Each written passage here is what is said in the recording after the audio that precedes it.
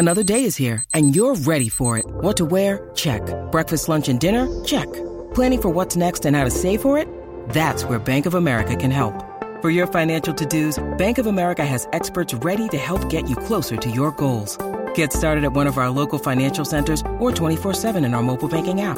Find a location near you at bankofamerica.com/talktous. What would you like the power to do? Mobile banking requires downloading the app and is only available for select devices. Message and data rates may apply. Bank of America N.A., member FDIC. When you need mealtime inspiration, it's worth shopping Kroger, where you'll find over 30,000 mouth-watering choices that excite your inner foodie. And no matter what tasty choice you make, you'll enjoy our everyday low prices, plus extra ways to save, like digital coupons worth over $600 each week. You can also save up to $1 off per gallon at the pump with fuel points. More savings and more inspiring flavors make shopping Kroger worth it every time. Kroger, fresh for everyone. Fuel restrictions apply. Film Spotting SVU is presented by Movies on Demand on Cable, bringing the latest indie movies into your home at the touch of a button. The Loft, starring James Marsden and Carl Urban, is a psychological thriller about 5 friends who turn on each other after they discover a dead body in their secret penthouse loft. Watch it on demand now. In Barely Lethal, a teenage special ops agent coveting a normal adolescence fakes her own death and enrolls in a suburban high school. Starring Haley Steinfeld, Jessica Alba, and Samuel L. Jackson, it premieres on demand this Friday, the same day it hits theaters. The latest independent films are ready when you are with Movies on Demand on Cable. The Art House is now in your house. You're listening to Film Spotting. I'm Matt Singer from Screen Crush with BuzzFeed's Allison Wilmore filling in for Adam and Josh this week. Allison and I are the hosts of Film Spotting SVU, Film Spotting streaming video unit. And later in the show, we're going to bring you our top 5 streaming sci-fi movies, which conveniently doubles as my top 5 Arnold Schwarzenegger movies that also happen to be sci-fi and also streaming. But it's nice how those things dovetail so perfectly. Yeah, it's never happened before in our conversations. I've never mentioned it before. It's the first time. Yeah, well, but first, director Brad Bird has given us an Iron Giant, a Mr. and Mrs. Incredible, and a Rat Chef. What awaits us in Tomorrowland? When I touched this pen, I saw this place. Someplace amazing. And it felt like anything was possible. And then it was gone.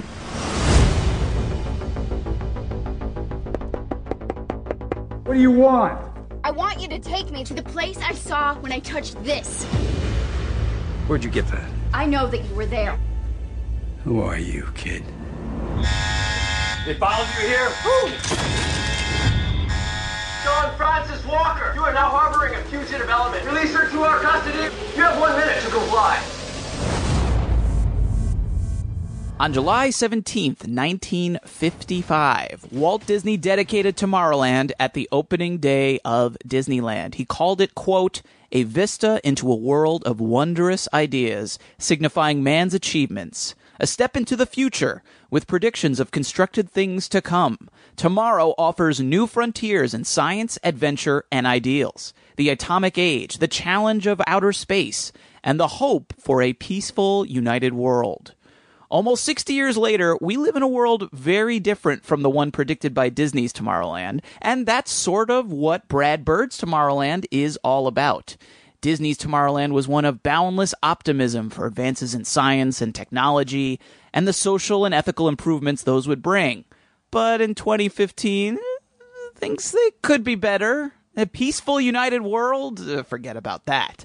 But will we have a peaceful, united film spotting? Let's find out. Bird's Tomorrowland actually never visits Disney's. Instead, after a brief prologue, the movie begins at the 1964 World's Fair, where a young inventor named Frank Walker tries to win a contest by showing off a homemade jetpack. His gadget isn't a hit, but his spirit catches the eye of a young girl named Athena, played by Raffi Cassidy, who gives him a curious-looking pin and encourages him to follow her into the It's a Small World ride. A few minutes later, the world gets a whole lot bigger when Frank is transported to Tomorrowland, a futuristic utopia filled with incredible technological wonders. Cut to 2015, where another young science genius, this one named Casey, played by Britt Robertson, works to prevent a dark tomorrow from coming into being by working to disrupt the dismantling of a NASA launch platform in Florida. And her actions catch the eyes of Athena, who mysteriously hasn't aged in 60 years, and then who gives her another magic pin, which transports her to Tomorrowland. Allison, I don't think they handed out any Tomorrowland pins at the screening we attended, or at least we didn't get any. But I'm wondering, on a metaphorical level, did you find yourself transported by Tomorrowland? And what do you make of the movie's argument that what's really missing from Our World in 2015 is a little bit of that Walt Disney-style futurism optimism from 1955? Oh, that's the real tough question. To answer your first question, I would say that this movie has a lot of great imagery, particularly when we finally get to Tomorrowland, and it has a lot of neat gadgetry in between, kind of inserted into the present day, less magical present day.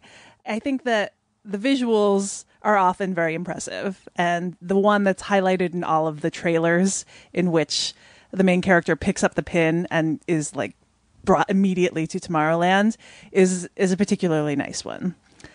But I do think that this movie's argument, as much as I am in favor of having a sci-fi movie that for change offers up optimism, kind of demands optimism, I think that this movie, its argument really just rubbed me the wrong way. There's something kind of didactic about its ultimate argument in favor of utopia at the expense of dystopia. It sets up an argument saying that all of these dystopias, all of this doom and gloom that we're so fond of at the moment, which includes like real life warnings about things like global warming or political unrest, that all of those things are kind of killing us, are bringing us down, that we need optimism, because optimism and the dreamers are, and fixing things, you know, like people who think about how to actually fix things, those are the way towards a better future, and that we are ultimately ruining that by focusing on all of these complaints.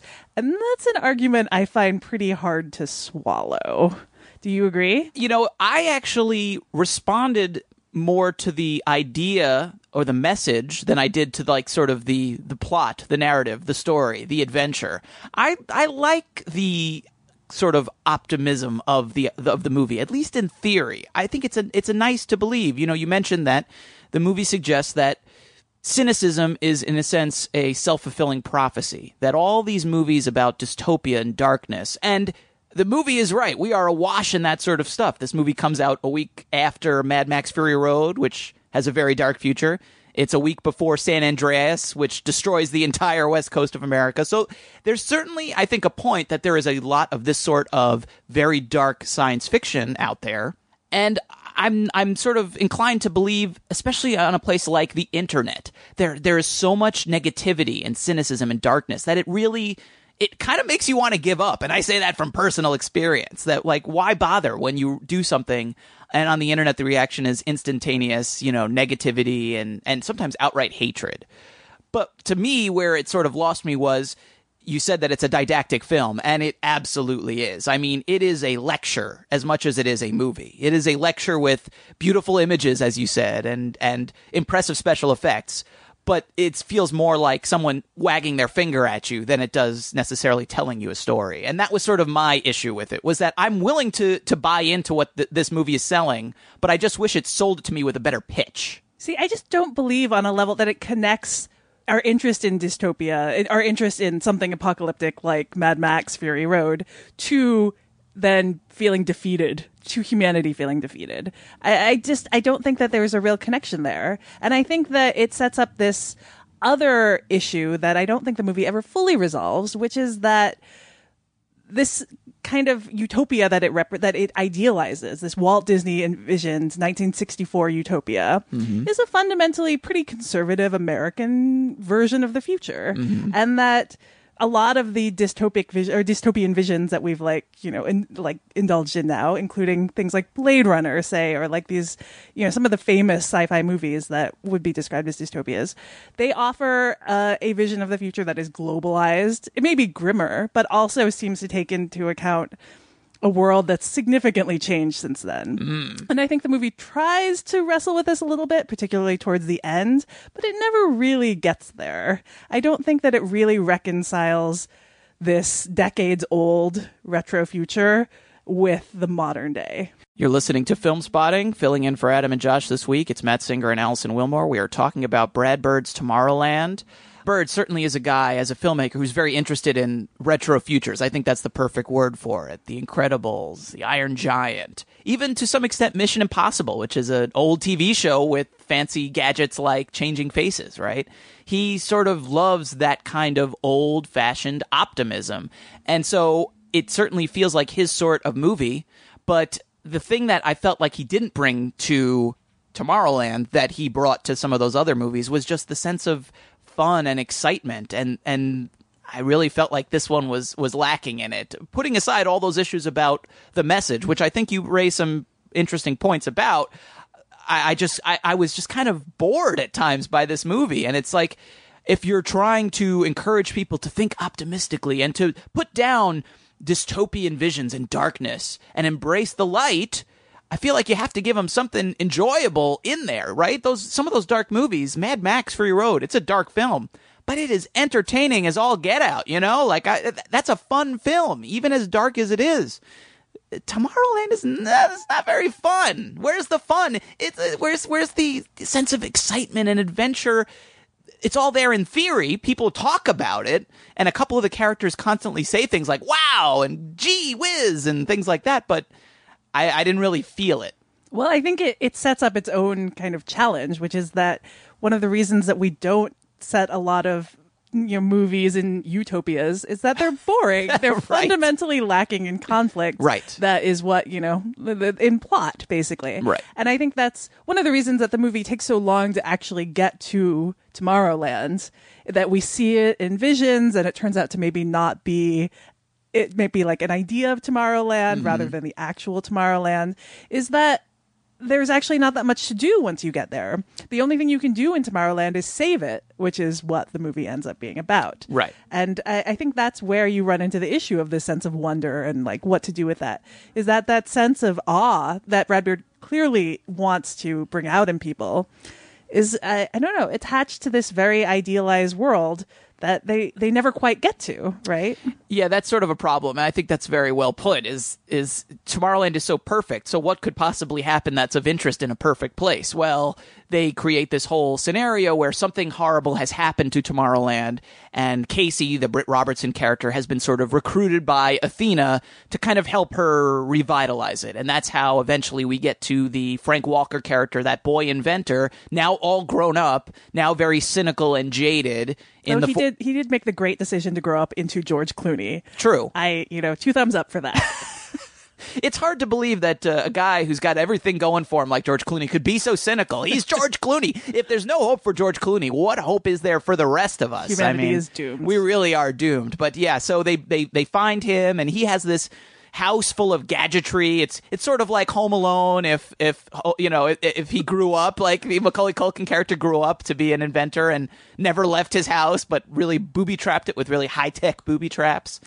But there's a whole sequence there. But honestly, there was really only one sequence in the entire film, and that's the one that's set at the Eiffel Tower, which I won't go into detail on, but that was really the only part of this film where I really started to get caught up in the chase, in the mystery. The film is co-written by Damon Lindelof, right? One of the guys from Lost, who certainly has a reputation for building these very elaborate mysteries and conspiracies. That's sort of his specialty, and that's definitely present in Tomorrowland, where we have this strange mystical alternate dimension that's been created by all these great figures. So it sort of presents this kind of alternative history, which is kind of interesting, but I was surprised how little there actually was in the film. Walt Disney himself, who I guess is one of the guys who created it, barely mentioned. They never go to Tomorrowland or reference the Tomorrowland of our world, the one at the Disney theme parks. And it's not really clear how that world fits with the Tomorrowland here, this mystical place. It was weird to me how much the build up to the movie was about the mythology, but then kind of how empty that mythology was once we saw the movie. Yeah, that part in Paris is really visually striking, like it's beautiful, but that was also the part of the movie that I started feeling very frustrated, because when they get there, it's after this whole kind of setup and this like teleportation thing, and then they end up somewhere else where they also need to teleport, and it just feels like, I think one of the problems that the movie clearly has, which is to be like, what do I do? How do we fill this time if we're not going to get to Tomorrowland till the end? Right. But like, what do we do as we're kind of running in place until then? And as much as I think I admire some of the touches in that part, it also did feel like a whole unnecessary segment, given, you know, how they got there. But I did like the sequence of the house that you mentioned, all of these booby traps. And that I think was maybe my favorite action sequence in the movie, in that it almost has a touch of the action that you would find in an animated movie. Like, it's all of these little bits of detail that go by almost so quickly. There is like this very kinetic physicality to it. It almost has the feel of like a Tom and Jerry cartoon. It did, exactly. Except with like all of these futuristic high-tech gadgets built into this farmhouse in the middle of nowhere. Right. And I really enjoyed that. I think that, you know, Brad Bird, I think, has a good eye for action, but a very an unusual one, because he's come from this animated world where there's, you know, physics are a little different. And then that was the place I most appreciated it. I like the way you put that, and I do think there is sort of an animated sort of style to that action. The problem I had there, and throughout the film in some extent, was the bad guys who are chasing our heroes throughout this are sort of this vague force of dark-suited, kind of all looking exactly alike guys. We don't really learn a lot about them. And they reminded me so much of like the agents from The Matrix, which is supposedly the sort of movie that Tomorrowland is presenting itself as being against. The Matrix, a very dark dystopian vision of a future where the world has been ruined. And I just found, in attempting to kind of present an alternative to that sort of film, they ended up resorting to all the things that those movies do, and making kind of a shadow of it, a weak imitation of it. That's interesting. Yeah, actually, the kind of climactic evil speech is like the climactic evil speech in The Matrix in a lot of ways. Absolutely. Yeah, and that's, I hadn't made that connection really. Like, though you're very right. Like, the bad guys especially do resemble The Matrix bad guys. And without spoiling the ending at all, I would say that the ending as well sort of becomes one of these generic sci-fi, destroy the big thing in the sky kind of movies. You know, for a movie that really wants to position itself as an alternative, and I wanted it to be that alternative, I just didn't feel like it delivered on that promise at all. Yeah, we haven't talked about the performances at all. There is one thing, as much as I'm not entirely sold on Britt Robertson, who is the main character and kind of is being sold as like the next up and coming actress, you know. I did love that her character was written as essentially gender neutral, like, and was cast as female. Right. That this is a character who has defining characteristics that I think would normally, maybe like 10 years ago, be cast as this like freckle-faced, cute young kid. And instead, she's a girl, but she's, you know, really into engineering. She's really into space travel. She's really into STEM, basically.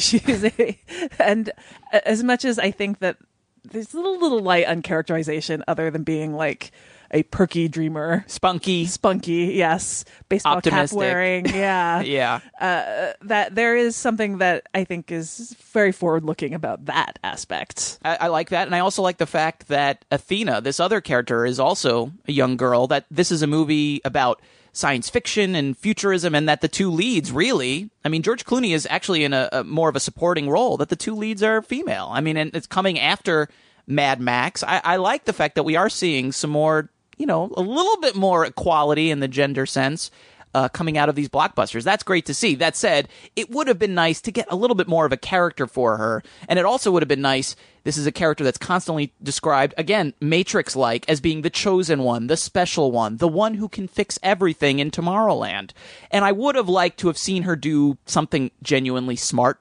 Yes. There's a lot of talk about her being special and smart, and we really don't see her do much of anything special or smart. She mostly runs around asking questions of Athena, of Frank. What's going on? Who are these people? Where are we going? What is this? And it's so frustrating to see the smart character reduced to the sort of not being able to figure these things out on her own. Right. And also that the the thing that she does that really brings out all of this interest, Tomorrowland interest in her, is something that I was like, it's pretty questionable. The fact that she keeps sabotaging the demolition of this NASA site because basically she doesn't want it to be taken down. Right. I like the fact, though, that sort of represents her trying to work against a dark future, essentially. That she sort of believes that we need NASA as an optimistic force in the world. You know, space travel. It's very, to me, that felt in keeping with the message of the movie. Yeah, I can understand it, except then I feel like, I don't know, that it comes across as bratty in practice.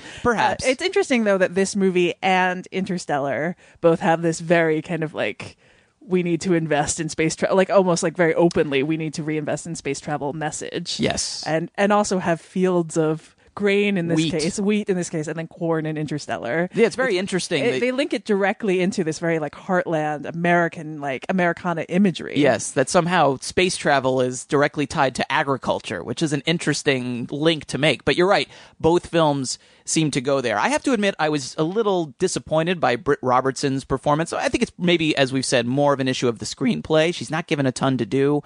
I wasn't really clear how old she was supposed to be. I did think throughout that as much as I appreciated a female lead being cast in this, that in another movie in Hollywood, she would have been George Clooney's love interest. Like she absolutely, like they would have absolutely not blinked at that. It's possible. But she's supposed to be a teenager in this, just an old looking teenager. And she's an older actress. She's in her 20s. Right. So I felt that was a little confusing. The performance that I really liked and the character I thought was the most interesting was this Athena character played by Raffi Cassidy. She gives a very interesting performance. I don't want to say too much about the character because I think that's one of the more interesting surprises in the film, but she brought an interesting texture and I liked whenever she showed up. I thought whenever she appeared on screen, things got more interesting, and I did like the one scene where because the Casey character asks a lot of questions, and the way that she sort of shut that down, I thought was kind of hilarious, actually. But yeah, I feel like she's really the only dynamic performance in the movie. George Clooney is not bad, but he's kind of sleepwalking through this a bit. I feel like, he just kind of mildly grumpy and then kind of not mildly grumpy after a while. Well, it's another performance where he's supposed to be so smart. He's a genius. He's playing this genius, Frank, but what does he do that actually seems smart? Yeah, the only interesting aspect is his kind of romantic past, which is, I think, the only like maybe sharp-edged moment in the movie, and one that I actually really liked as it comes up towards the end. You're giving me speculative eyebrows. Yeah, interesting is one word to describe it. I would say maybe slightly or unintentionally creepy is another way to describe it. That's kind of, I mean, it's right. It's science fiction and it's based on ideas and seeing them through. And this is one of them. I don't know. It was like the only, I thought, like kind of memorable like development in the movie. Let's just wrap things up here by discussing, I think we have to talk a little more about the visuals, the look of this film, the look of Tomorrowland. And I also wanted to mention briefly the score by Michael Giacchino, which I thought does a lot of the heavy lifting here that's called upon to really inspire us. And I felt like in a better movie, it really would become a kind of an appreciated score, a score that would be remembered, because I thought it had some really lovely moments. And I found myself at times less interested with the visuals than I was with the score, and I found myself really drawn into the music and kind of wanting the characters to maybe talk a little bit less so I could enjoy the music. I thought that was very well done. Yeah, I agree. And I think that it, as you said, it kind of brings more emotional heft to the movie than is maybe there in the performances or dialogue. But I don't know. He always does great work, so it's nothing new. Yeah. But yeah, in terms of the visuals, I think that its best idea, which is the one that it's been leading with, is the one in which you have this normal present day, and then touching this pin brings you into this glowing world of the future, this like gleaming chrome city out on the horizon, and that has all of the promise of all of this technology. And I think that sequence is really the one that encapsulates all of this sense of wonder that Brad Bird clearly wants the whole movie to be filled with, and that the whole movie doesn't really otherwise reach that. Mm-hmm. But yeah, I don't know that any part of it after that really gets back to that moment for me in terms of the sense of awe. I didn't even really feel like that big moment with the touching the pin, getting this sort of tour even lived up to all of that hype to begin with. It's really the thing that has to carry you through the rest of the movie, because as you said, it takes so long to get back to Tomorrowland that this is the glimpse where it needs to be so overwhelmingly beautiful and exciting that for the rest of the movie we have to be with Casey as she struggles to get back there. That's the motivation. And it just felt a little generic to me. I don't know what exactly they could have done. I think maybe the fact that it felt very CGI heavy, and I'm not necessarily someone who believes that practical effects are 100% or automatically better, but these effects, it felt very much like I was standing behind Britt Robertson as she was on like a green screen, and not so much as I was standing behind Britt Robertson as she was walking through Tomorrowland. It never felt all that real to me. And perhaps you could argue that because it's coming from this pin, and it is in some ways not real, that's perhaps what they were going for. But I think I needed to feel more of the pull of Tomorrowland, and I think in that sequence, and maybe in general, that was something that I was definitely missing. Well, I think that just feeds into the kind of larger issue of Tomorrowland maybe not being that great a place. The movie kind of loves the idea of Tomorrowland, but never quite settles on its physical whole. Yeah. You know, that how can it, when you've set up this ideal that is the promise of technology and the future and wonder and awe and what humanity can accomplish if humanity can only believe in itself. I mean, like, whenever you actually try and put that on screen, it's never going to live up to that. And I mean, I think in some ways the movie runs into limitations it sets up for itself.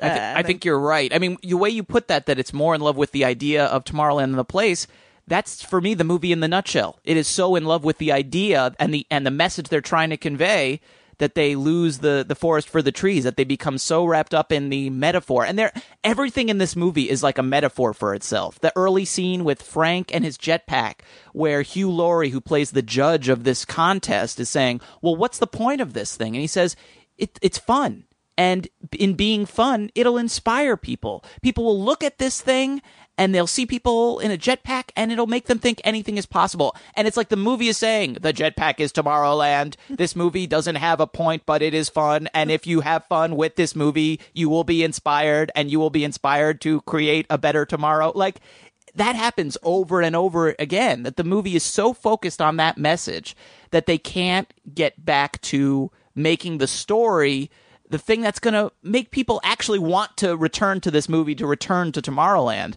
You gotta give them something to enjoy besides the lecture. Well, it's funny, you know, when you were bringing up the launch of Tomorrowland in Disneyland.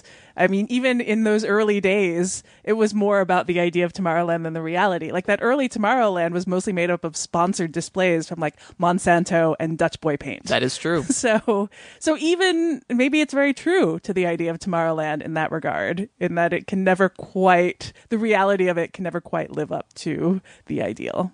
Well, Tomorrowland is out now in wide release. If you see it and agree or disagree with our takes, you can email us feedback@filmspotting.net. When we come back, I'll share some thoughts on my time at the just-closed Cannes Film Festival. Plus, Film Spotting Nation weighs in on Brad Bird's best film. Stay with us. Baby, roll up the high end, and let's get the guitar track right.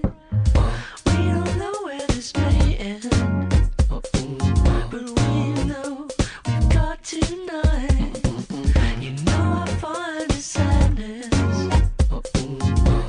in dark of night. Alone and I'm wondering for something so right. When I'm with you, we're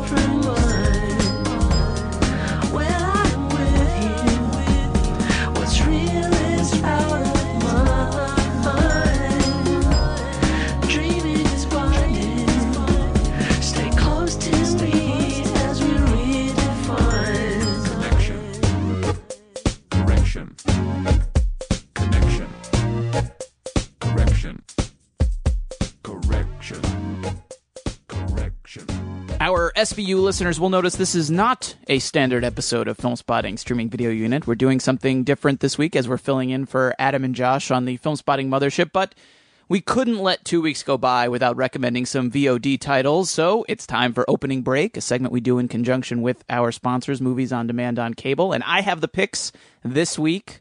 Allison, the first one is a very good film, the latest from Jody Lee Lipes, one of my favorite young cinematographers and directors. As a cinematographer, he shot Tiny Furniture and Martha, Marcy May, Marlene.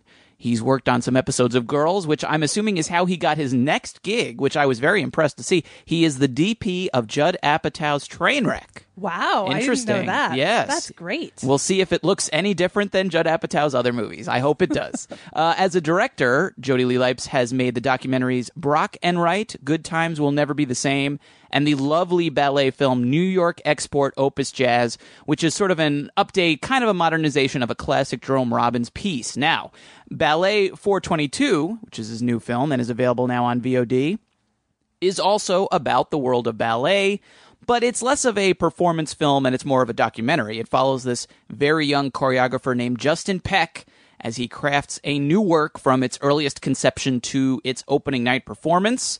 After a few opening title cards, there's no interviews, there's no explanations. It is just all fly-on-the-wall footage of Peck as he goes about his work.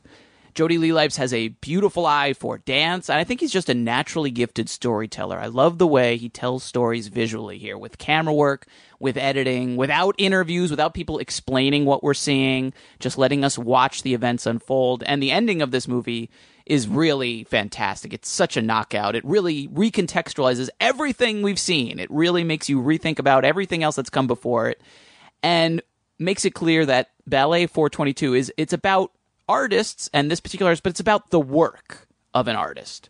You know, artists have talent. You know, we might say, oh, this guy is a genius.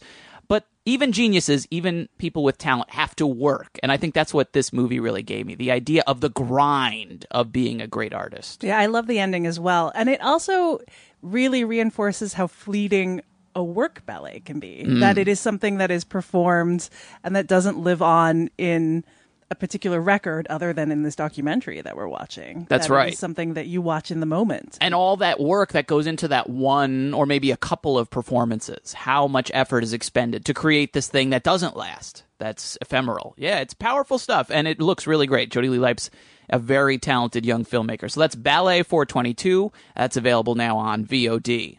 Also available now on VOD is a documentary I'm very much looking forward to checking out. It's called Magician: The Astonishing Life and Work of Orson Welles. And I think the title probably explains everything you need to know, but let me give you the official description here. Magician: The Astonishing Life and Work of Orson Welles looks at the remarkable genius of Orson Welles on the eve of his centenary, the enigma of his career as a Hollywood star, a Hollywood director, and for some, a Hollywood failure, and a crucially important independent filmmaker. And I've read books about Orson Welles. I've seen... Maybe I might have missed one or two of his movies, but I've seen just about everything he's made. He's just an endlessly fascinating figure, I think, for anyone who's interested in movies. So I'm not sure how much I'll learn from another documentary, but I'm very curious to see this one. So that's Magician: The Astonishing Life and Work of Orson Welles. That's available now on VOD. And finally, another film I'm looking forward to checking out. It is called Good Kill, and it is directed by Andrew Niccol, and it reunites Andrew Niccol with the star of his movies Gattaca and Lord of War. That's Ethan Hawke. He stars in the film. I'll read you the plot description of this one. A Las Vegas-based fighter pilot turned drone pilot fights the Taliban by remote control for 12 hours a day, then goes home to the suburbs and feuds with his wife and kids for the other 12.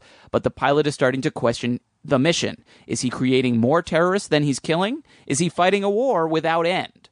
So that's Good Kill. Have you seen that one, Allison? I have not yet. Yeah, it's gotten fairly positive reviews. I just saw, I think, William Friedkin, famous filmmaker, excellent filmmaker, just touting it on Twitter earlier today, saying that not a lot of movies really touch him and speak to him, and this movie did, and you need to check it out. So that's about as good a recommendation as you're going to get. That certainly convinces me to check it out. That's Good Kill, and that is available now on VOD.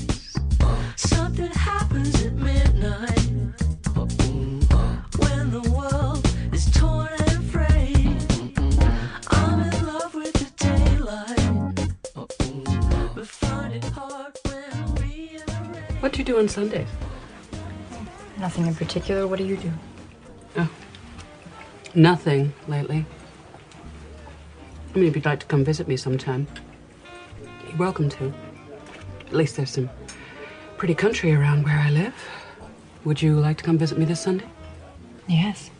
Not sure the sexual tension on display there plays quite as well on the radio. You're listening to Film Spotting. That's Cate Blanchett and Rooney Mara there in a scene from Todd Haynes' Carol, which was one of the big hits coming out of the Cannes Film Festival, which closed last Sunday. And as luck would have it, Allison is fresh off the plane from her 2 weeks in the midday sun, as Roger Ebert once put it, describing the Cannes Film Festival. And you're going to tell us about some of these films. You saw most of the big prize winners. You have a couple other recommendations to give us. Let's start with Carol. That was certainly one of the most discussed, most praised movies at the festival. Did you think it lived up to the hype? I did. I think it was my favorite film that I saw there this year. You know, Todd Haynes hasn't made a movie for 8 years, I think, since I'm not there. You know, he had Mildred Pierce in between, but like it's long awaited. Anticipation was very high. And I think that it, you know, fulfilled every wish that people had for the most part who were there. It's really this kind of great, sumptuous love story. It's all like told in like hidden, you know, kind of secret glances and in subtext in totally normal dialogue with Cate Blanchett and Rooney Mara in 1952 New York. And it evokes Far From Heaven, Haynes' earlier film, a bit in its depiction of a romance that's forbidden by the times.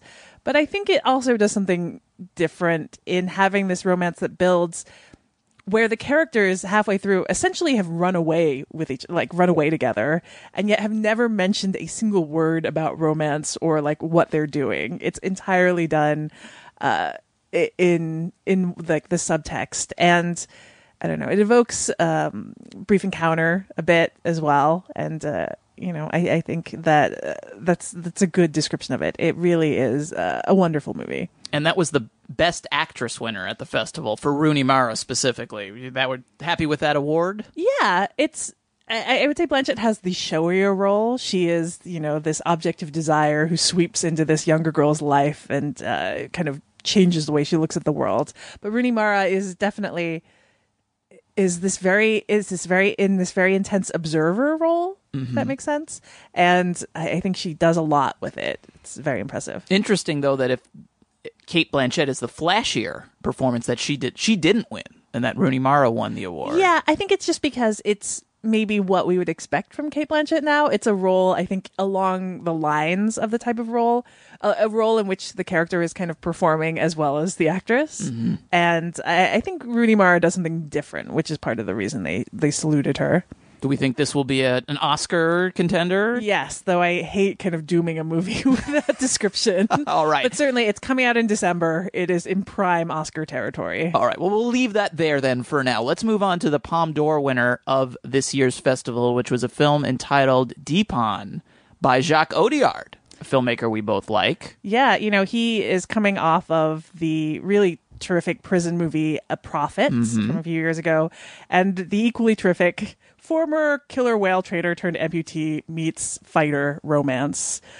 One of those, Rust and Bone, which I really loved. And Dheepan is different in that it uses a trio of first-time actors, and they play Sri Lankan refugees who pretend they're basically strangers who have been assembled into a family in order to use these passports to get out of the country. And they end up in France, where they're put in housing projects outside of Paris and given work there. And it's about how they both deal with this playing house as a family, even though they are totally unrelated.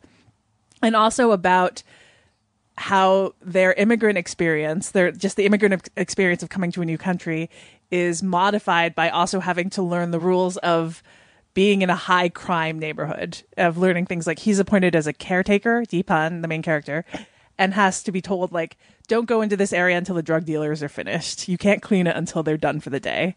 It has an ending that I'm still very kind of not sure how I feel about, but everything up into that is really just delicately done and a really an interesting twist on the idea of a movie about an immigrant experience with some great performances. I liked it a lot. It was kind of a surprise winner. It wasn't one that people were talking about as a contender, but I'm pretty happy to see it win. Did you have a movie that you would have voted for the Palme d'Or ahead of it? I don't know that you kind of pick ones that you guess what you think will win, right? Okay. Which I was expecting Son of Saul, which I did not get a chance to see at the festival, but it was an early favorite for a lot of people. And it ended up winning the grand prize, which somewhat confusingly is actually the second place award at the Cannes Film Festival. Yeah, so it did all right. Can you describe what that one very briefly is? It's about a Jewish man who works, it's set in the Holocaust, and it's about how he cleans out the bodies of his fellow Jews and then finds someone who may be his son. Interesting. It's a comedy. And that won the second place prize. Yes. But Deepan took the Palme d'Or. Yes. And that one also, it should be noted, it's from a first-time filmmaker, though a Bella Tarr protege. Oh, So, interesting. Yeah. All right, well, let's move on to the film that actually won the jury prize, which I believe is technically the third place prize at the Cannes Film Festival. This is probably one of the 2 or 3 movies I'm most looking forward to seeing myself. It's from another filmmaker we very much like, Yorgos Lanthimos, and it's The Lobster. The Lobster. Tell us about The Lobster, because I'm dying to hear about this movie. I've been so looking forward to it. Yeah, Yorgos Lanthimos is coming off of Dogtooth, which is a film we both like a lot, and Alps, and this is his English language debut, and starring Colin Farrell as a newly single man who ends up where all single people do in the world in which the film is set, this odd deadpan world, which is in this coastal resort where everyone single has been rounded up and is given 45 days to meet a new partner. And if they can't do that, then they are turned into an animal. And this is treated with great seriousness.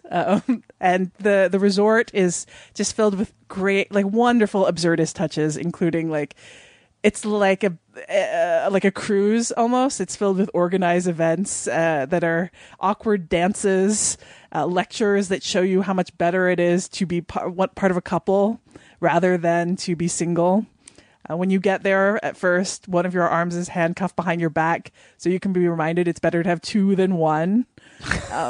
And also, you can extend your stay at the resort by every day they go out as part of a hunting party, and you can hunt down other single people who have fled and are living in the forest. Wow. You use tranquilizer darts, and they are brought to the resort, and each one you catch extends your stay another day. How about that? So it is...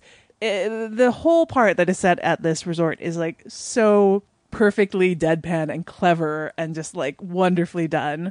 There's a third act that's a little weaker, though I think it's still very well done as well, involving Rachel Weisz and Léa Seydoux.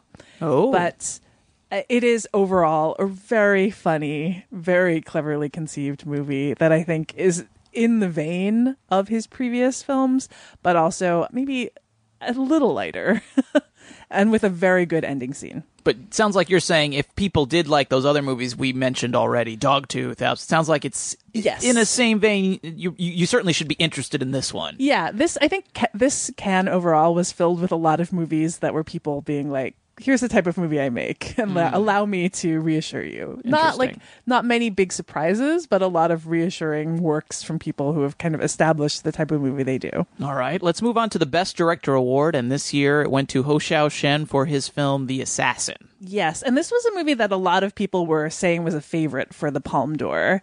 It was not one of my favorites, as much as I really like Hou Hsiao-hsien.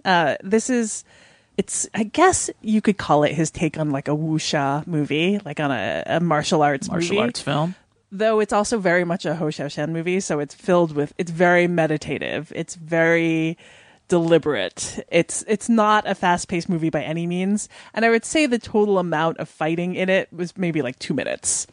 It's more of a movie. It's set in 9th century China. It's more of a movie about these kind of court intrigues and political intrigues in this rebellious province, with Shu Qi playing this girl who was taken away or kind of sent away from her family for a while and ends up being trained as an assassin, and who has come back to kill her, or has been assigned to kill her ex-fiance. All of those details are actually very difficult to get from the movie. It is one of the more opaque movies I saw at Cannes. Extremely beautiful, exceedingly beautiful.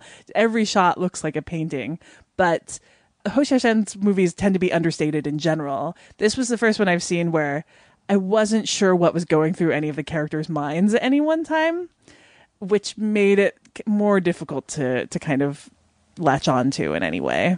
Maybe a little more of an acquired taste. Yes, I would say so. It is, though, really, I think, the most beautiful movie at Cannes. Okay, let's move on from some of the main awards, and people can see the rest of the prize winners online. They can find that.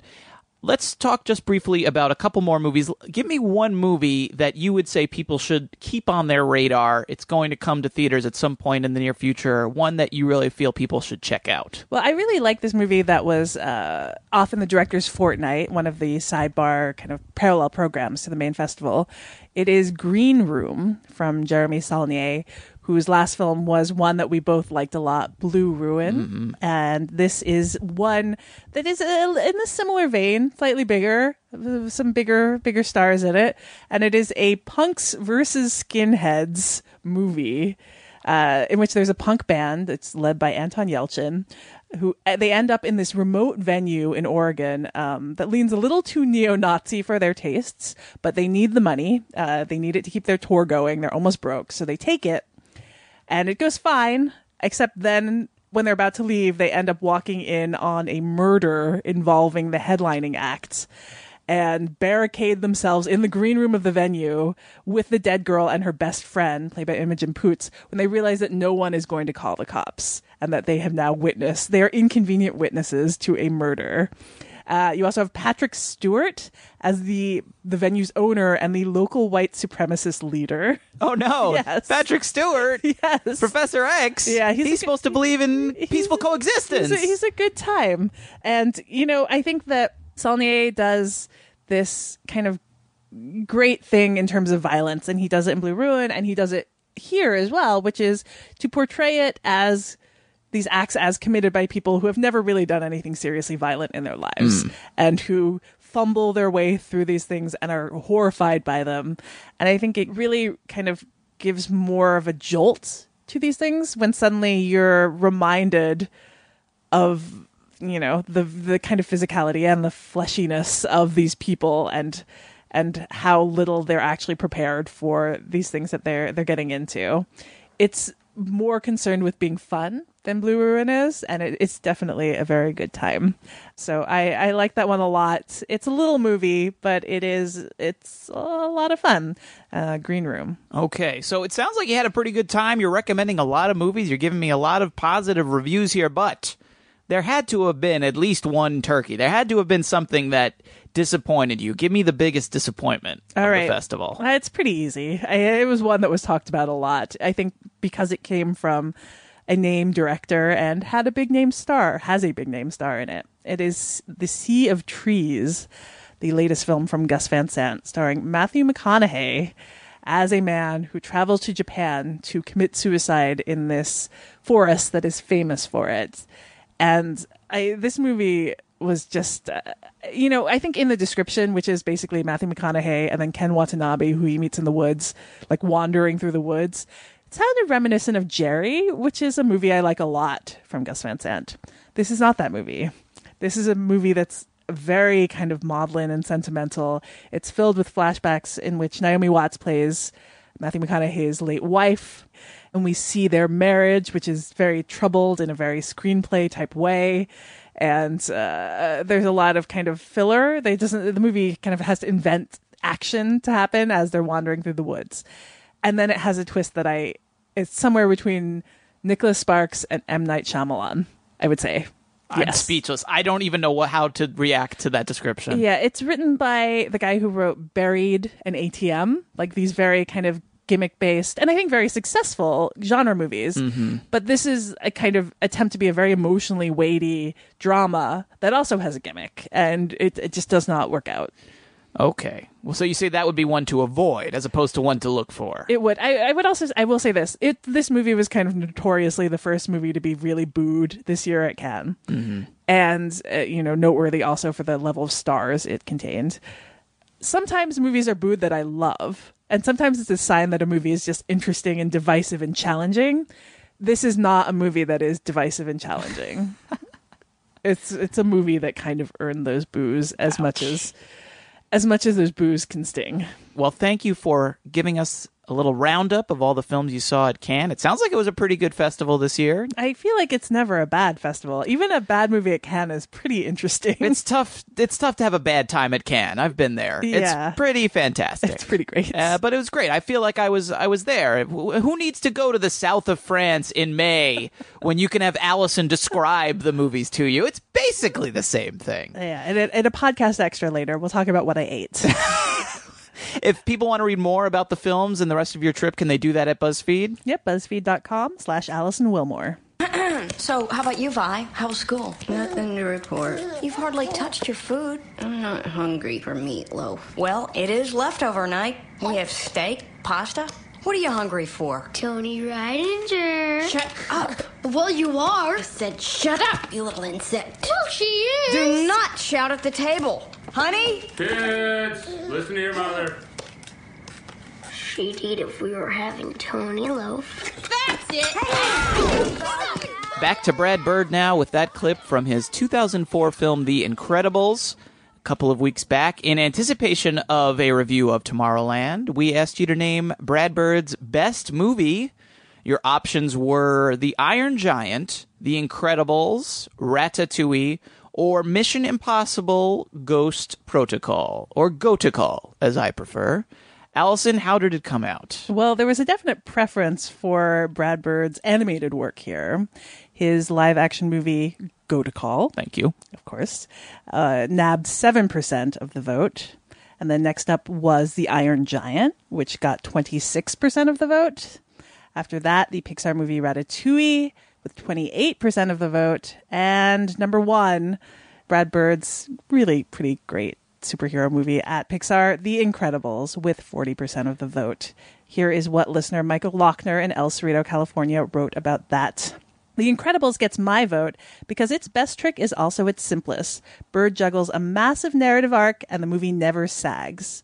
Where other directors would have nervously rushed portions or permitted the quieter episodes to stagnate, The Incredibles covers a remarkable amount of territory without missing a beat or cheating a scene. Think on it. Bird's film takes its time with a documentary pre-title sequence, an extended, multi-threaded monologue featuring both crime fighting, courtship, and local politics. Early chapters delving into the Parr's family life and Bob's disappointing career are compelling, funny, and unrushed. We see Dad's awkward return to solo hero work, the reinvigoration of his marriage, and the careful reveal of a duplicitous benefactor come villain. The family evolves, stakes shift, feelings are hurt, children come of age, schemes are foiled, priorities reconsidered, loyalties rediscovered, and killer robots obliterated. Dash revisits track and field, Violet makes a date, the baby rescues himself, narrative thread after narrative thread builds into a series of false climaxes, and though the film's arc reaches with dizzying ambition, Bird never misses a step. His movie is utterly entertaining throughout. It may lack the Iron Giant's thematic heft and gravitas, and Ratatouille generates richer textures with unlikelier tools, but neither flies as close to perfection with as little effort as The Incredibles. Wow, that's very well said by Michael. I'm not sure how much more we have to say about that. I don't know, though, that I would agree that The Iron Giant even has more thematic heft and gravitas. There's a lot of thematic heft and gravitas in the Incredibles. Yeah, and it tries to deal with a really not cookie-cutter idea of when you're special and what that means and how you fit in with the world. If I had a vote, I would have voted for The Incredibles. I haven't seen it in a few years. I wonder how much I would enjoy it now. It's funny, when it came out, it felt very fresh. It wasn't the age of Ultron and 1,000 other superhero movies. There was certainly a couple by that point, but we weren't in the Marvel Cinematic Universe. We weren't really under this onslaught of non-stop superhero movies. It really felt fun and fresh at that point. I wonder if now it might feel a little more familiar in a way that might hurt it. Yeah, we are now really flooded with superhero movies, but I feel like this tries to grapple with themes smaller themes that actually turn out to be bigger ones than a lot of those superhero movies. I think that's fair. Ratatouille, I would have probably disqualified because he directed it, but that was really, he was kind of came in as like the closer on that one. There was other creative hands there. I think you really can't go wrong, though. They're all great movies on this list. I'll tell you which movie would not get my vote would be Tomorrowland. That's, I think, the only wrong answer here. Other than that, they're all very, very good films. Yeah, he's a talented guy, and I'm looking forward to what he does next. Yeah, I still am, too. I hope The Incredibles 2, I think, is supposed to be his next movie. I'm looking forward to that. Let's move on to this week's poll question. Next week's show will have the return of Adam and Josh and some sort of Cameron Crowe-related content. His new one, Aloha, with Bradley Cooper, Emma Stone, and Rachel McAdams, comes out this weekend. Crowe has been in a bit of a slump lately. 10 years. That's lately, right? With 2005's Elizabethtown. And then there was a long period of silence, and then came We Bought a Zoo in 2011 with Matt Damon and Scarlett Johansson. Now, we don't know yet whether Aloha will be a return to form for the director of Almost Famous. We haven't seen it yet. The press screenings here in New York are... They're late. They're not as early as you probably would hope them to be. Usually when they're this late, it's not a good sign, but... No. Well, and also this one is preceded by some unfortunate things that very, very rarely happen to a movie, which is like emails that have been leaked from Sony that have indicated their concern. They weren't huge fans, but... No. What do those people know, right? He's Cameron Crowe. This is the guy who made Almost Famous. He made Jerry Maguire. He made Say Anything. So this week's poll question asks you to name your favorite Cameron Crowe hero. And Allison, the options are... Well, first up we have William Miller. That would be the character from Almost Famous, played by Patrick Fugit.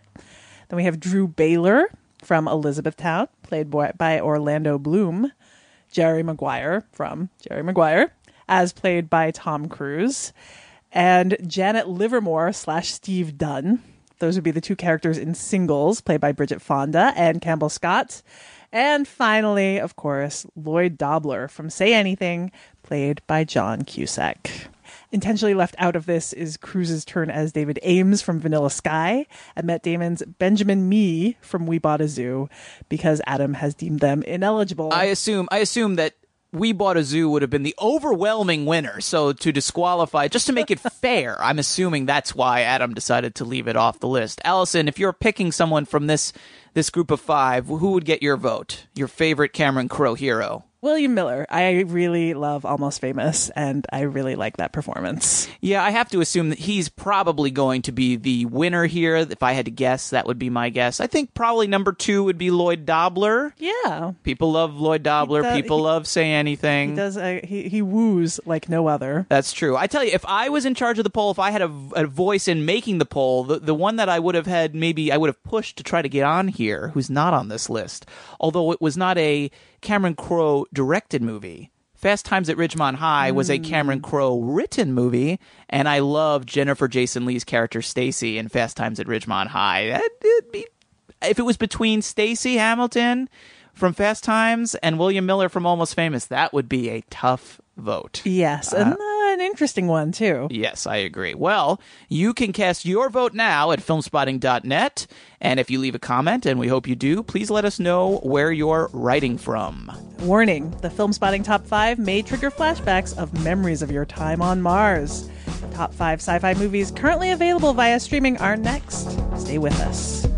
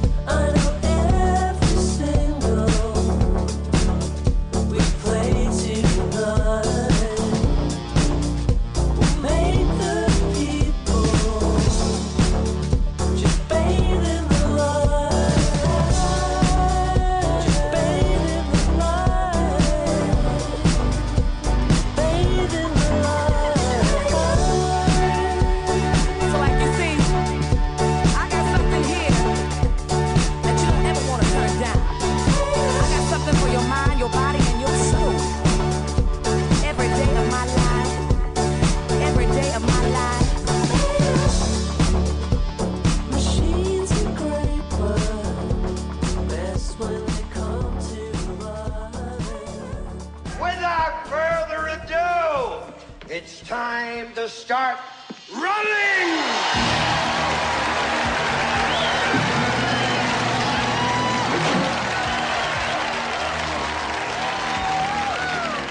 On your marks! Get set! Killian, I'll be back. only in a rerun. Welcome back to Film Spotting. Matt Singer and Allison Wilmore from Film Spotting SVU taking over the Film Spotting mothership this week. And that amazing clip was from 1987's The Running Man with Arnold Schwarzenegger. And Family Feud's Richard Dawson is helping us set up this week's top 5 sci-fi movies currently available for streaming. And yes, The Running Man is currently available for streaming on Netflix. You're welcome. It is fantastic. Allison, how many times have you seen The Running Man? Once, I think. Shame on you. Not all of us wrote our master's theses on Arnold Schwarzenegger. You need to watch it at least 6 more times. You won't really get it, I promise you, until like viewing 4 or 5. That's where it all starts to coalesce. Trust me on this. Anyway, admittedly, we are doing a pretty broad top 5 this week, and Film Spotting has done a bunch of top 5s before about science fiction. All the way back on Film Spotting number 20, before the show was even called Film Spotting, Adam and original co-host and current Film Spotting producer Sam Van Halgren did their top 5 sci-fi movies. And over the years, Film Spotting's also done top 5s like top 5 moon movies, top 5 movie dystopias, top 5 time travel movies. But we're going general here because we're throwing in the caveat that these have to be available currently on streaming, because that's what Film Spotting SVU is all about. Movies you can watch at home right now. Besides the streaming component, Allison, did you have any rules when you were formulating your list? Anything at all? I mean, mostly just, in fundamental defiance of the idea of a top 10. I disregarded any movie I'm just tired of talking about or hearing about at the moment. Okay. No matter how iconic. Also, conveniently, a lot of very iconic movies are not available to stream right now. The Star Wars films are not available for streaming.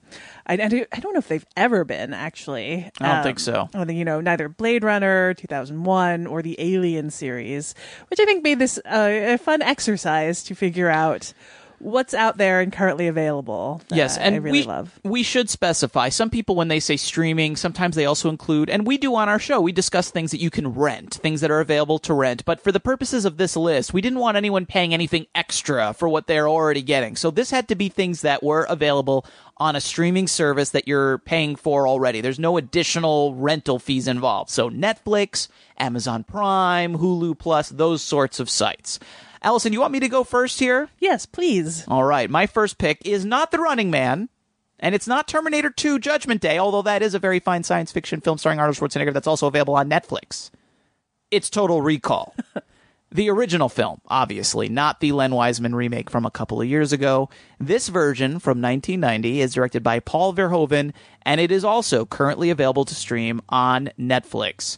Schwarzenegger plays Douglas Quaid, a humble construction worker who dreams of going to Mars. His wife, played by Sharon Stone, refuses to go with him, so instead he decides to buy an artificial memory implant of a trip to Mars from a company called Recall. And the implant is supposed to give him the memory of being a secret agent traveling to the Red Planet from Earth, but something goes wrong with the upload, and suddenly Quaid is on the run from bad guys who claim he's really Hauser, a former bad guy himself who's been brainwashed and dumped on Earth to keep him out of trouble. But did something really go wrong with that upload? One of the fun things about the original Total Recall is the way that it juggles these two simultaneous interpretations. On the one hand, it does seem like Recall botched something. On the other hand, everything the Recall salesman tells Arnold Schwarzenegger in that sales pitch scene, everything he says is going to happen in the dream happens in the film. And throughout, Paul Verhoeven, the director, keeps messing with the audience's expectations. And I think it's a very effective use of science fiction as exploring the way that we experience life and we think about memories and our sense of self. And in this movie, an entire personality could be a creation of a machine. Everything you think about yourself, your whole marriage, your 8 years of marriage could be invented and stuck inside your head 6 weeks earlier. Talk. I said talk! I'm not your wife! The hell you're not. I swear to God, I never saw you before 6 weeks ago. Our marriage is just a memory implant. You think I'm stupid? Remember our wedding? Was implanted by the agency. Falling in love? Implanted. Our friends, my job, 8 years together. Suppose all of this was implanted too? The job's real. The agency set it up. The world of Total Recall is fantastic, too. The full-wall flat screens. I feel like we're probably only a year or two away from that at this point, right? They have high-tech x-ray machines. They have these fully articulated facial masks that can be taken off and explode like grenades. Those are pretty cool. And because of those multiple interpretations, I think it's a movie that holds up wonderfully on multiple viewings. You mentioned, Allison, you only want to talk about movies today that you really, right now, you're passionate about. I never get tired of watching Total Recall. Watching it again earlier today for the umpteenth time. Way more than the 6 Running Man viewings, I promise you. I was just noticing all these little clues, little nods, the earliest scenes, they're all there deliberately setting up stuff that I had never even noticed before. And I think sci-fi movies, especially ones that are set in alternate worlds, alternate futures, they should be intoxicating. You should want to return to them over and over again. I wouldn't say Total Recall's world is exactly, optimistic, but it is intriguing. And I always love returning back to it. So that's my number 5, Total Recall, which is available now on Netflix. I love Total Recall. Oh, hooray! Have you seen that one more than once? I have, absolutely. Good, okay. Yes. So my number 5 pick is a movie that is in some ways about how boring space can be, which is what I like about it so much. It is Dark Star, which is available for streaming on Fandor. This is the low-budget 1974 film from John Carpenter, who wrote it with star Dan O'Bannon, who went on to write many other important sci-fi movies. And it really is one of the best movies I've ever seen to engage with how deeply boring space travel would be, in addition to being filled with awe and wonder.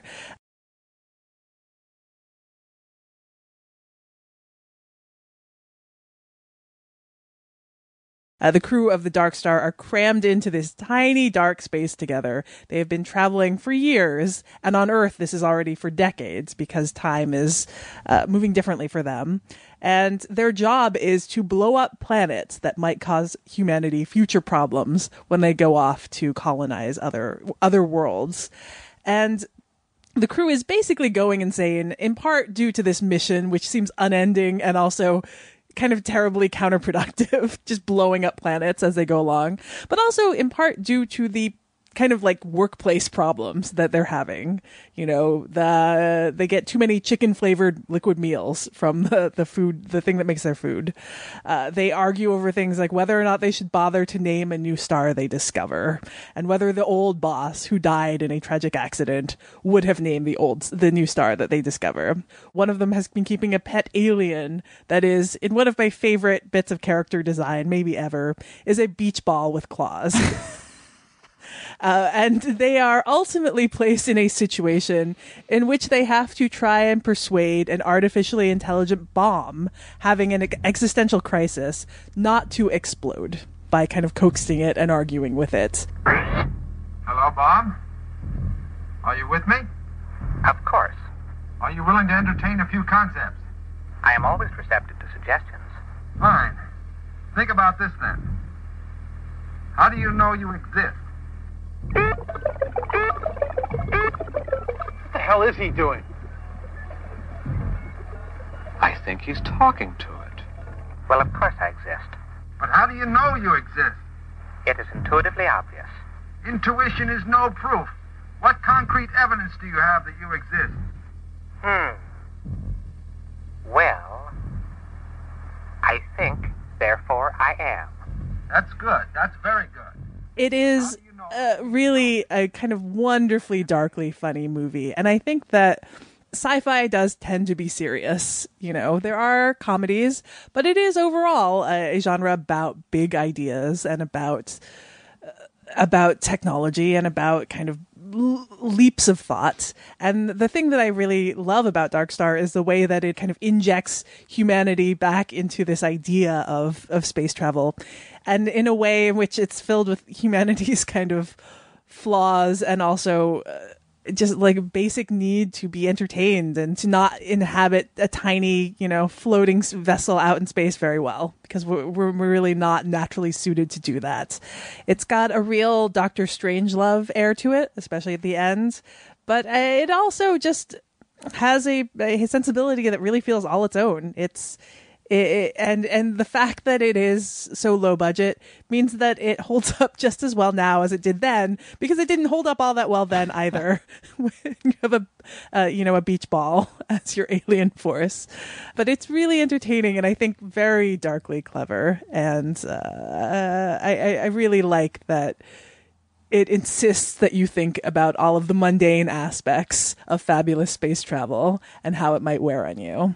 So that is Dark Star, and it is currently streaming on Fandor. It's not a movie I like as much as you do, but it is a fun movie, and I think it's worth mentioning. It's John Carpenter's first movie, and I think Carpenter is a guy known primarily for horror, Halloween and The Fog. I don't think he gets enough credit as a sci-fi director, as being a great sci-fi director, and purely accidentally here, my number 4 movie is another John Carpenter film.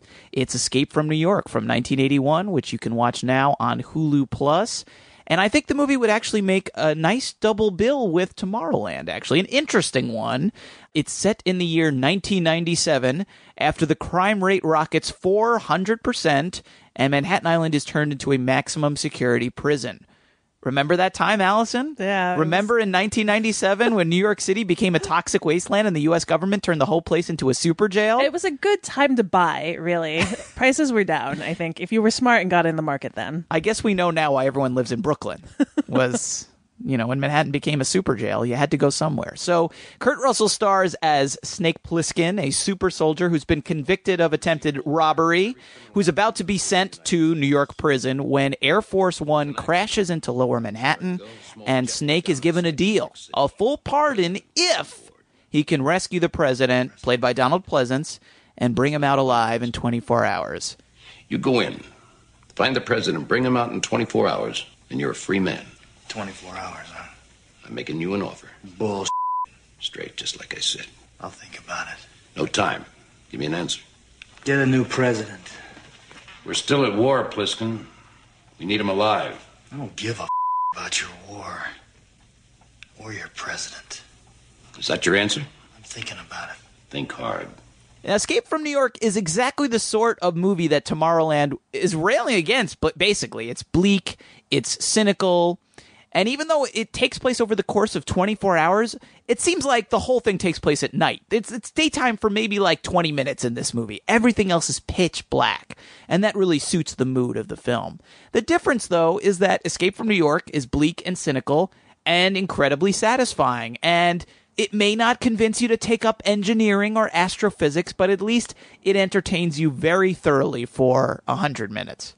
Rewatching the film last night, I was also really struck by the sense of momentum that Escape from New York has. Snake Plissken has this countdown watch on his wrist that tells him how much time he has left to find the president and bring him back out. And Carpenter cuts to it constantly. So you can always track the dwindling timeline. There's less and less time. He's got to get him out. He's losing time. And there are quieter moments, but there's very little exposition. It all comes out in the action and in the interactions between the characters because, again, Snake Plissken is on a deadline. He doesn't have time for small talk. And oh, how I wish Tomorrowland had less time for small talk. So that is my number 4. That is Escape from New York. And that is available now on Hulu Plus. All right. My number 4 is also available on Hulu Plus, and you can catch it on Netflix until June 1st when it supposedly vanishes, according to them.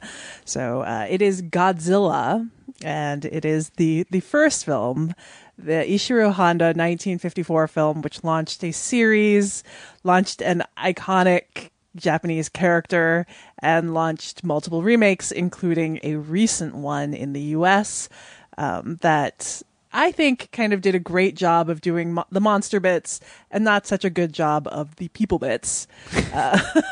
But I think that's, in part because it's really hard to get back to the real, the underlying unease that this original film embodied so well. I think it did something that I always look to science fiction for, great science fiction for, which is it figured out a way to give this form and narrative to what were at the time these present day anxieties.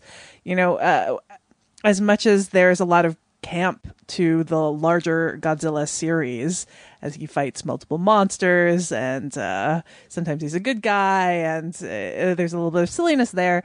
This first movie was legitimately kind of eerie and frightening, and it was all about these fears of nuclear power and nuclear weapons, specifically following World War II.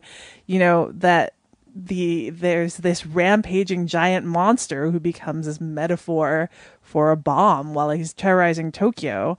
And it also becomes a larger movie about the unease of the unforeseen consequences of scientific advances. Godzilla was not created by the nuclear testing. He was always there. It's the nuclear testing that either woke him up or resurrected him or either summoned him somehow, like mankind's hubris, etc., etc. Always bring the giant monster out of the ocean. This movie also, I think, was ahead of its time in the U.S. release in 1956. It got this whole other storyline with Raymond Burr to make it more friendly for U.S. audiences, really foreshadowing how these days movies like the Transformers will have whole other, or like Iron Man will have a whole other storyline set in China to please Chinese audiences.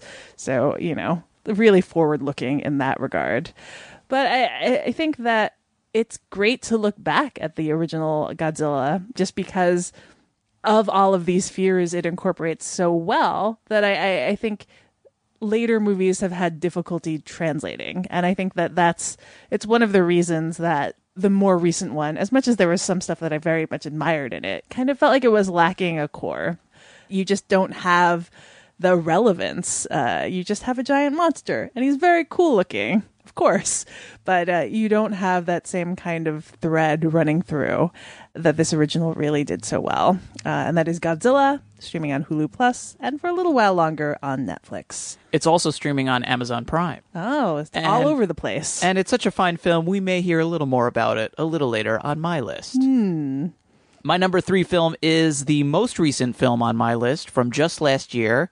It's called Under the Skin. It is Jonathan Glazer's film about an alien played by Scarlett Johansson, who's used as the cheese in a mousetrap for human beings, basically. She lures men into her van, drives them to a warehouse, and then drops them into a vat of black goo where, let's just say, bad things happen to them. At a certain point, though, Johansson's character breaks her programming or maybe rejects it, and from there she goes on kind of a journey of self-discovery through Scotland. I was trying to think of a way to describe the tone and the feel of this movie, and here's what I came up with, Allison. Often people praise movies about America by foreign filmmakers because they say that they show us what our country looks like from the perspective of an outside observer. And Under the Skin is kind of like that for all of humanity instead of one country. It shows us humanity from the perspective of an alien. And I mean that as a compliment. I guess you could mean that as an insult, but I really mean it as a compliment. It invites us through all these shots from the point of view of Johansson's character to really study these people and humanity in general. How people dress, how they act, how they talk, how they treat strangers, whether they act kindly, whether they act cruelly. And it's such a unique window into human nature and into masculinity and femininity, in part because a lot of the actors in this movie did not know they were actors in a movie. Scarlett Johansson really drove around Scotland in this van. She was picking up men, and some of her completely unscripted conversations with these guys wound up as key scenes in the film. The film is based on a novel by Michael Faber, and I haven't read it, but as I understand it, it has a lot more detail, plot detail, and who this alien character is, and why she came to the Earth, and what exactly she's taking these men for. But Jonathan Glazer's version of Under the Skin doesn't have that stuff, and it doesn't miss, I think, any of those details. Again, maybe this is possibly a matter of personal preference, but I really love when a sci-fi movie drops us into a world and lets us figure it out on our own without explaining every last detail. And in this case, leaving a lot of that stuff up to the imagination, I think it just makes the film moodier and scarier. You know, we are left to our own imagination to cook up what is the motivation for this character and what she's doing. And it just lets us focus on what's important, which is this character's journey, emotional journey, not, well, this is the reason for this and this is the reason for that. Like, I feel like all that stuff is, a lot of times it's superfluous. Less is more. I didn't invent that phrase, and I think it's a famous one for a reason. And this is a movie I've seen a lot. Maybe not as much as The Running Man, but a lot. And I have not gotten tired of rewatching it yet, re-exploring it yet, experiencing things from this perspective yet. I think it's a really, really incredible movie. And that is Under the Skin, which is available now on Amazon Prime. That is an incredible movie. And it was one I considered for my list, though I'm glad I lifted off so that we didn't have too much overlap. Yes. My next film is one that you mentioned earlier. And, you know, how could I do this list with you without having at least one Arnold Schwarzenegger film on it? It is Terminator 2 Judgment Day. Nice. Yes, which is currently streaming on Netflix. You know, on balance, I might prefer James Cameron's 1984 The Terminator over this one. Terminator is not streaming. But like Alien and Aliens, Terminator 2 is the brawny sequel that manages to stand alongside the first film in a way that most sequels do not, in a way most sequels never come close. And it also manages the trick of having the scene-stealing bad guy from the first movie become a good guy in the second, you know, a trick that I think sometimes comes off as cheap in other movies, but that this one makes deeply satisfying. And I think one of the things that I like a lot about this movie, in taking like a look at some of it again quickly today, was the ways in which it deals with obsolescence, with the idea of obsolescence. You know, even the unstoppable robot of the first movie, played by Arnold Schwarzenegger, the world's most famous bodybuilder, like owner of, at the time, like one of the world's most famous bodies, gets shown up, you know, as technology moves forward. And that's true for the effects as well. You know, the T-1000's liquid metal form showcases what were in 1991 cutting edge special effects. That time is always moving forward. And in a movie that is about technology and the fear of it, you have this story in which your flesh and blood star from the first movie gets shown up by your CGI star from the second one. And it, curiously, for a movie that is so dependent on famous special effects, I think this one holds up very well because it never loses sight of that human element, that you have this great robot character as played by Schwarzenegger, and that he is placed against an enemy that he admits himself is more high tech than he is, and yet he finds a way to hold his own, and the characters find a way to hold their own by using their kind of human ingenuity and kind of perseverance. You're not here to kill me. I figured that part out for myself. So what's the deal? My mission is to protect you. Yeah? Who sent you? You did. 35 years from now, you reprogrammed me to be your protector here, in this time. This is deep. I do not love where this franchise has been going since then. I'm a little afraid of the upcoming one and the twists that have been revealed in it. But I think these first two movies are pretty terrific as action movies, as well as movies that embody technophobia in ways that are entertaining but also kind of stirring. I remember the dark futures of these movies really well, and they disturbed me at the time. And I think they continue to disturb me. And they make this fairly simple idea of computers taking over, of computers destroying humanity, into something very alarming. And I think that comes through in the first movie, and it certainly comes through in the second one. That is Terminator 2 Judgment Day, currently streaming on Netflix. An honorable mention for me. We joked earlier, but I probably could have done a mostly Arnold Schwarzenegger sci-fi list here, but I'm glad I didn't. I'm glad you mentioned it. And I liked what you said about how the future of these movies is so memorable. I mean, I still have vivid memories of the first time I saw Terminator 2 in the movie theater when I was 10 or 11 years old. I remember it opens in the future, and it pans across all of the skulls.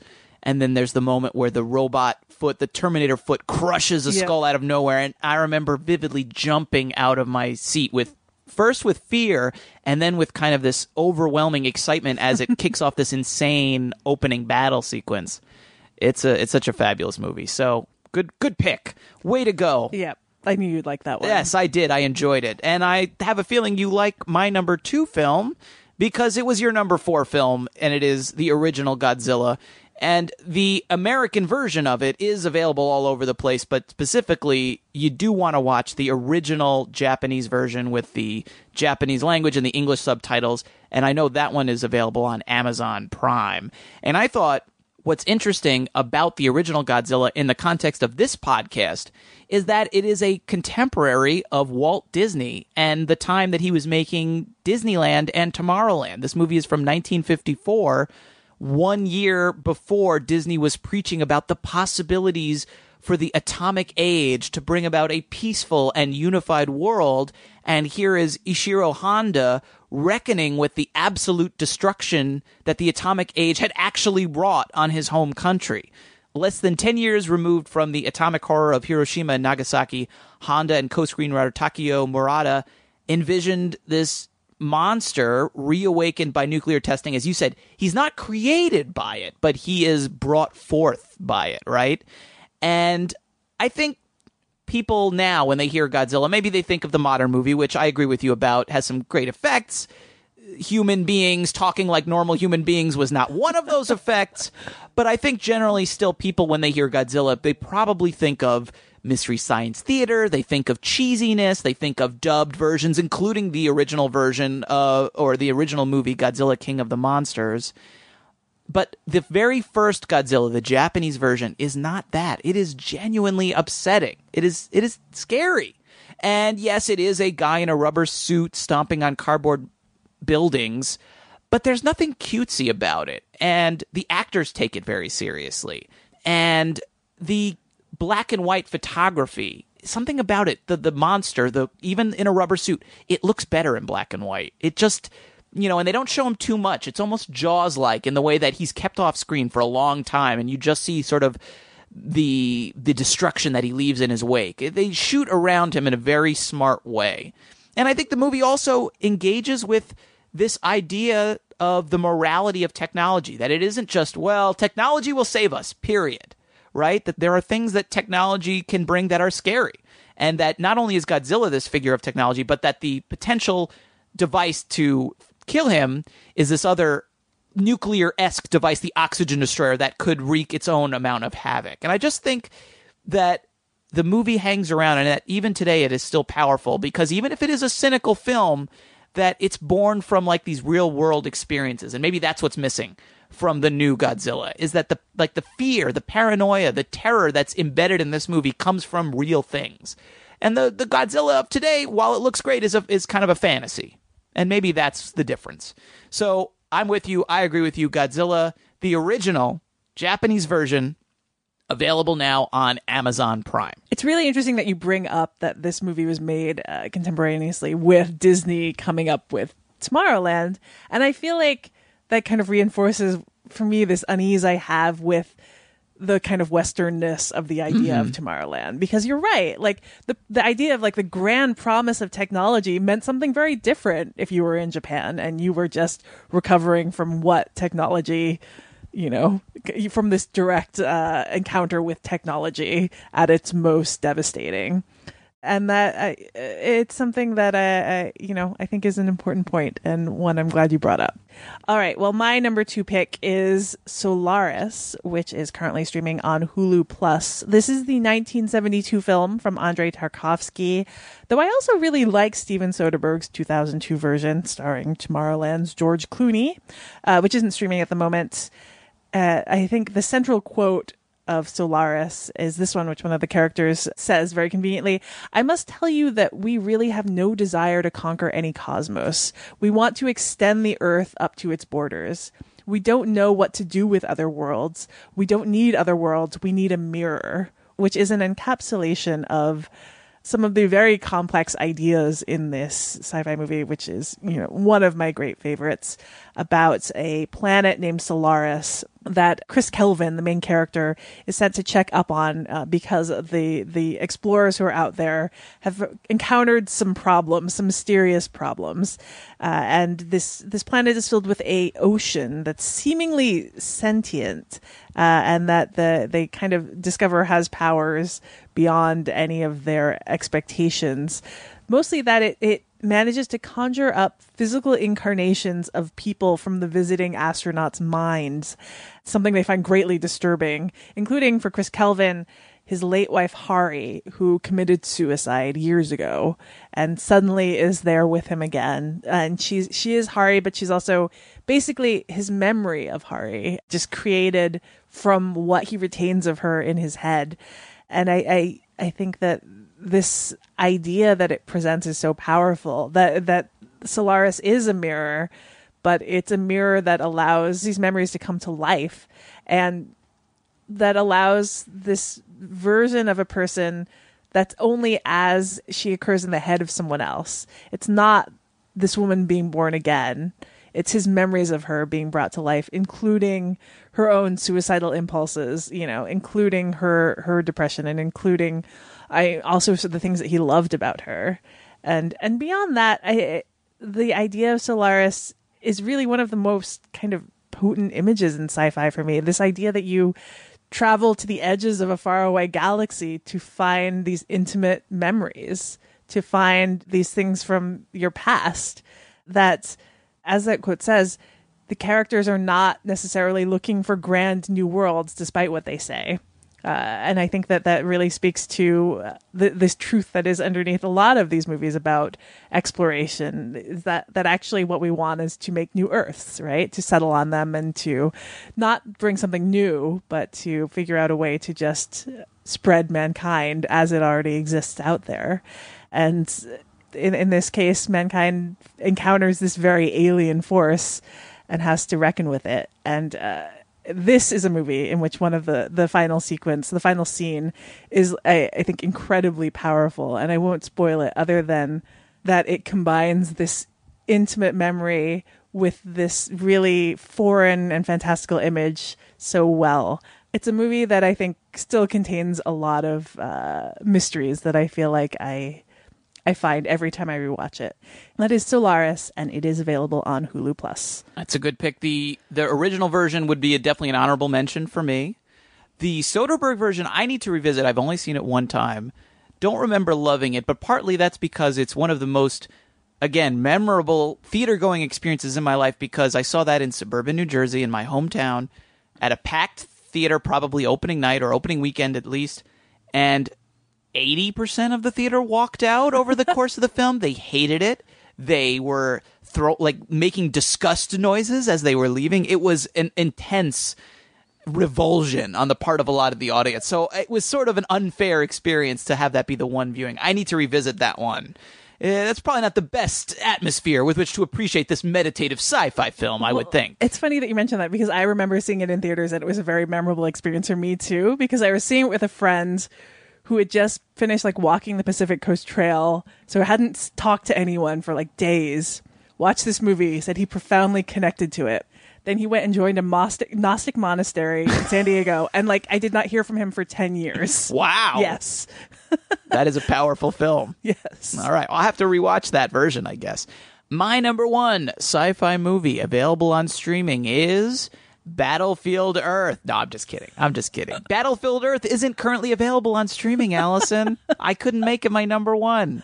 Isn't that a shame? It is a shame. But a close second, in my mind, to Battlefield Earth, one of the great masterpieces of world cinema, is another masterpiece of world cinema that is available on Netflix and Hulu, and that is Metropolis, Fritz Lang's 1927 science fiction film that really inspired, 75% of all sci-fi movies that followed, maybe more, maybe 80%.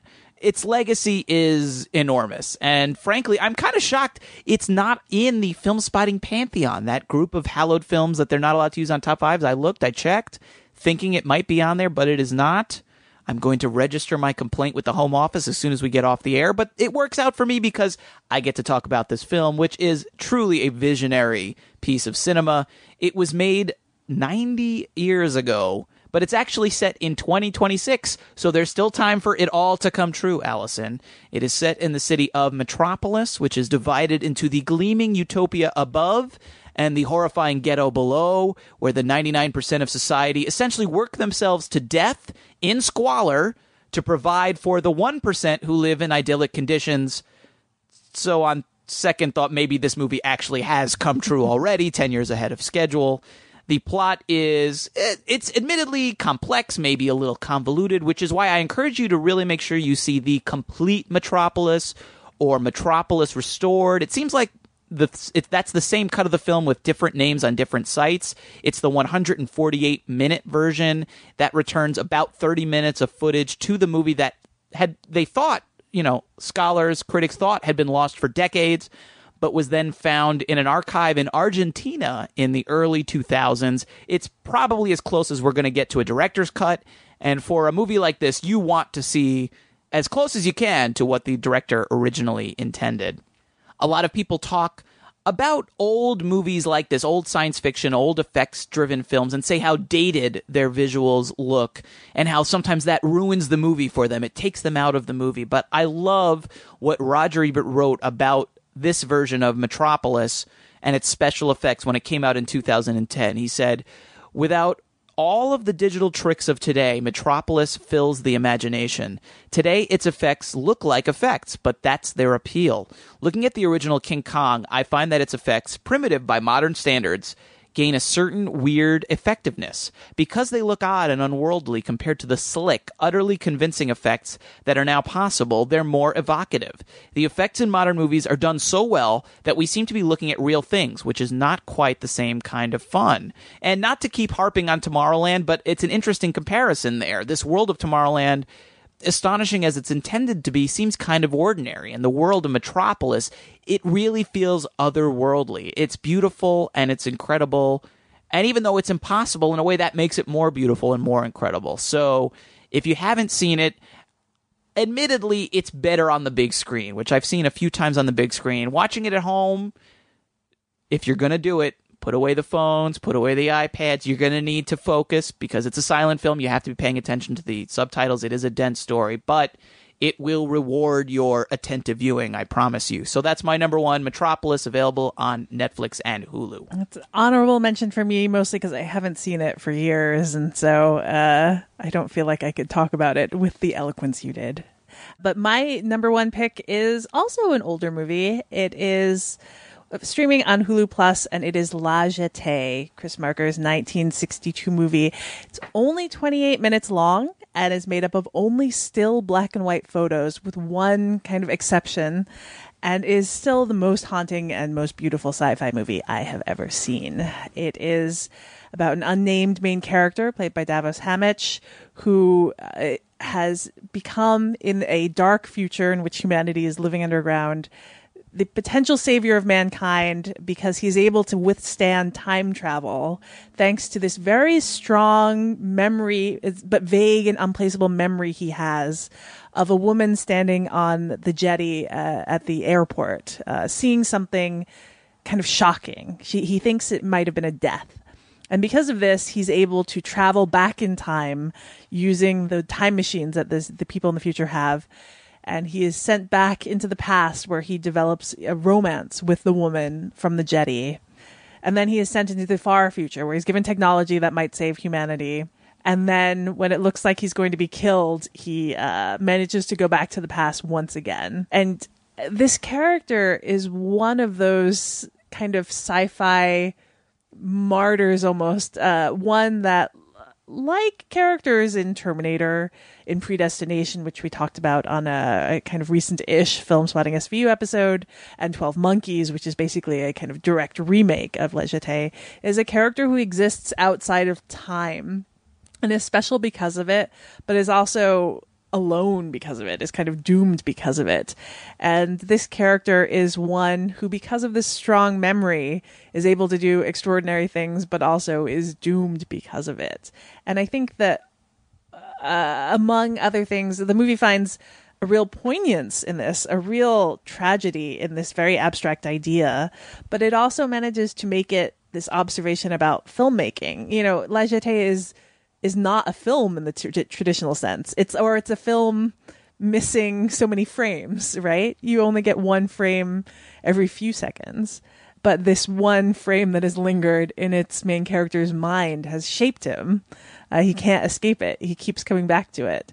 And I think the ways in which it basically is the point in his life he comes back to twice, he is this Mobius strip of a person, really make this story feel not just conceptual, but very profound and filled with longing. It's a really extraordinary movie that's influential as well. It's not Metropolis, I think, but it has gone on to leave a mark on a lot of other recent films about time travel, and I think also to leave a mark in the kind of sadness of them in a way that I think is pretty exceptional. That is La Jetée, Chris Marker's 1962 La Jetée, streaming on Hulu+. Another excellent film. Did you have any other honorable mentions we want to cite here? We've actually thrown out quite a few as we've been talking, but any others that you left out? No, I mean, there are a lot of great sci-fi movies out there. I think, in this case, I tried to find some of my favorites and then work backwards from there. But it is conveniently, most streaming sites have a whole sci-fi page. Yes. So let me throw out a couple that I had here that I couldn't fit in. I wanted to mention The Host. Bong Joon-ho's film is available on Netflix and Amazon Prime, kind of in the Godzilla mold of a sci-fi horror film with a monster. It's sort of a modern version of that, very effective. I like both of the first two versions of The Invasion of the Body Snatchers. 1956 is on Amazon Prime, and 1978, which is an awesome remake, is on Netflix. You mentioned that there's not a lot of sci-fi comedies, but one that I really like, Galaxy Quest, is on Netflix.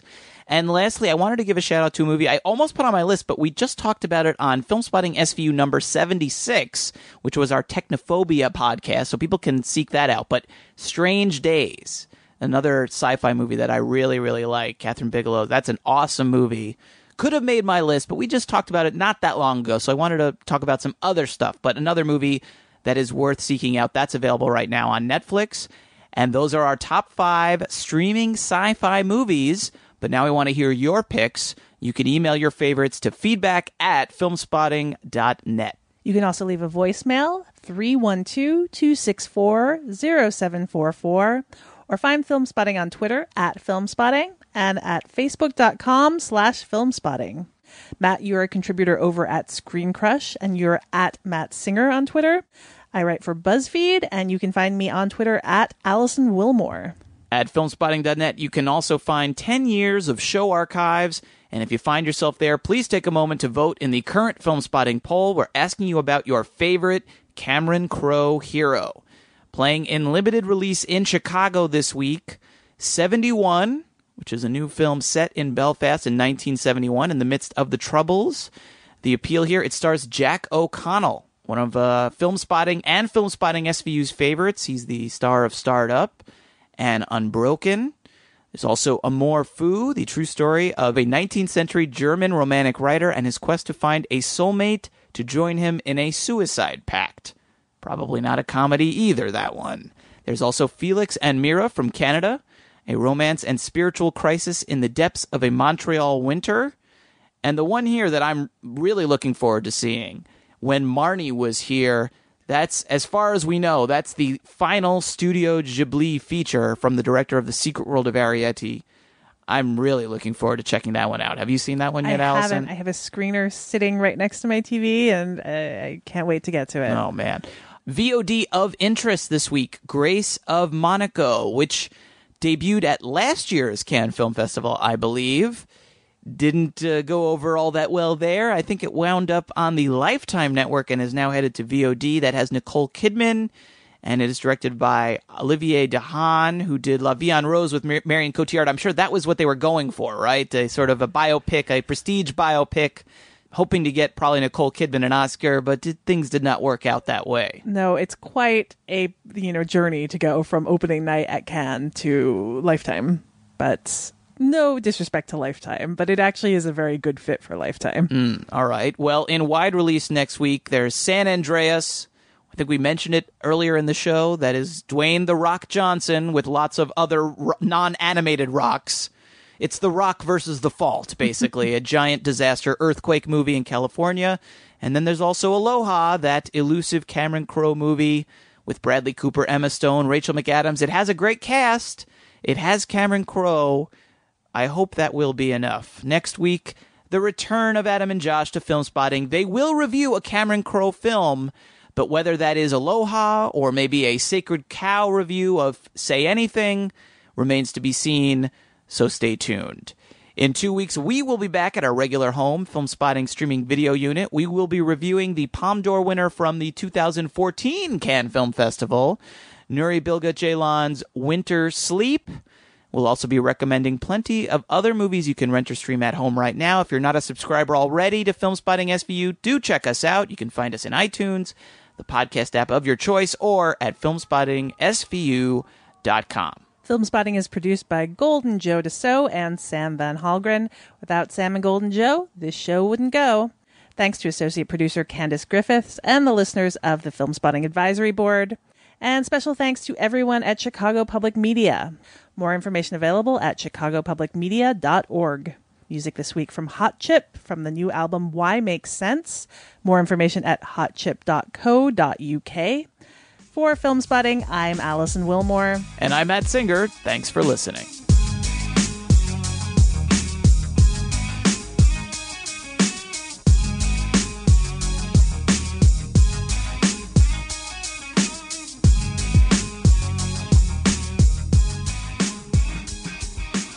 You want to read that last part again one more time? Let me just do the whole thing.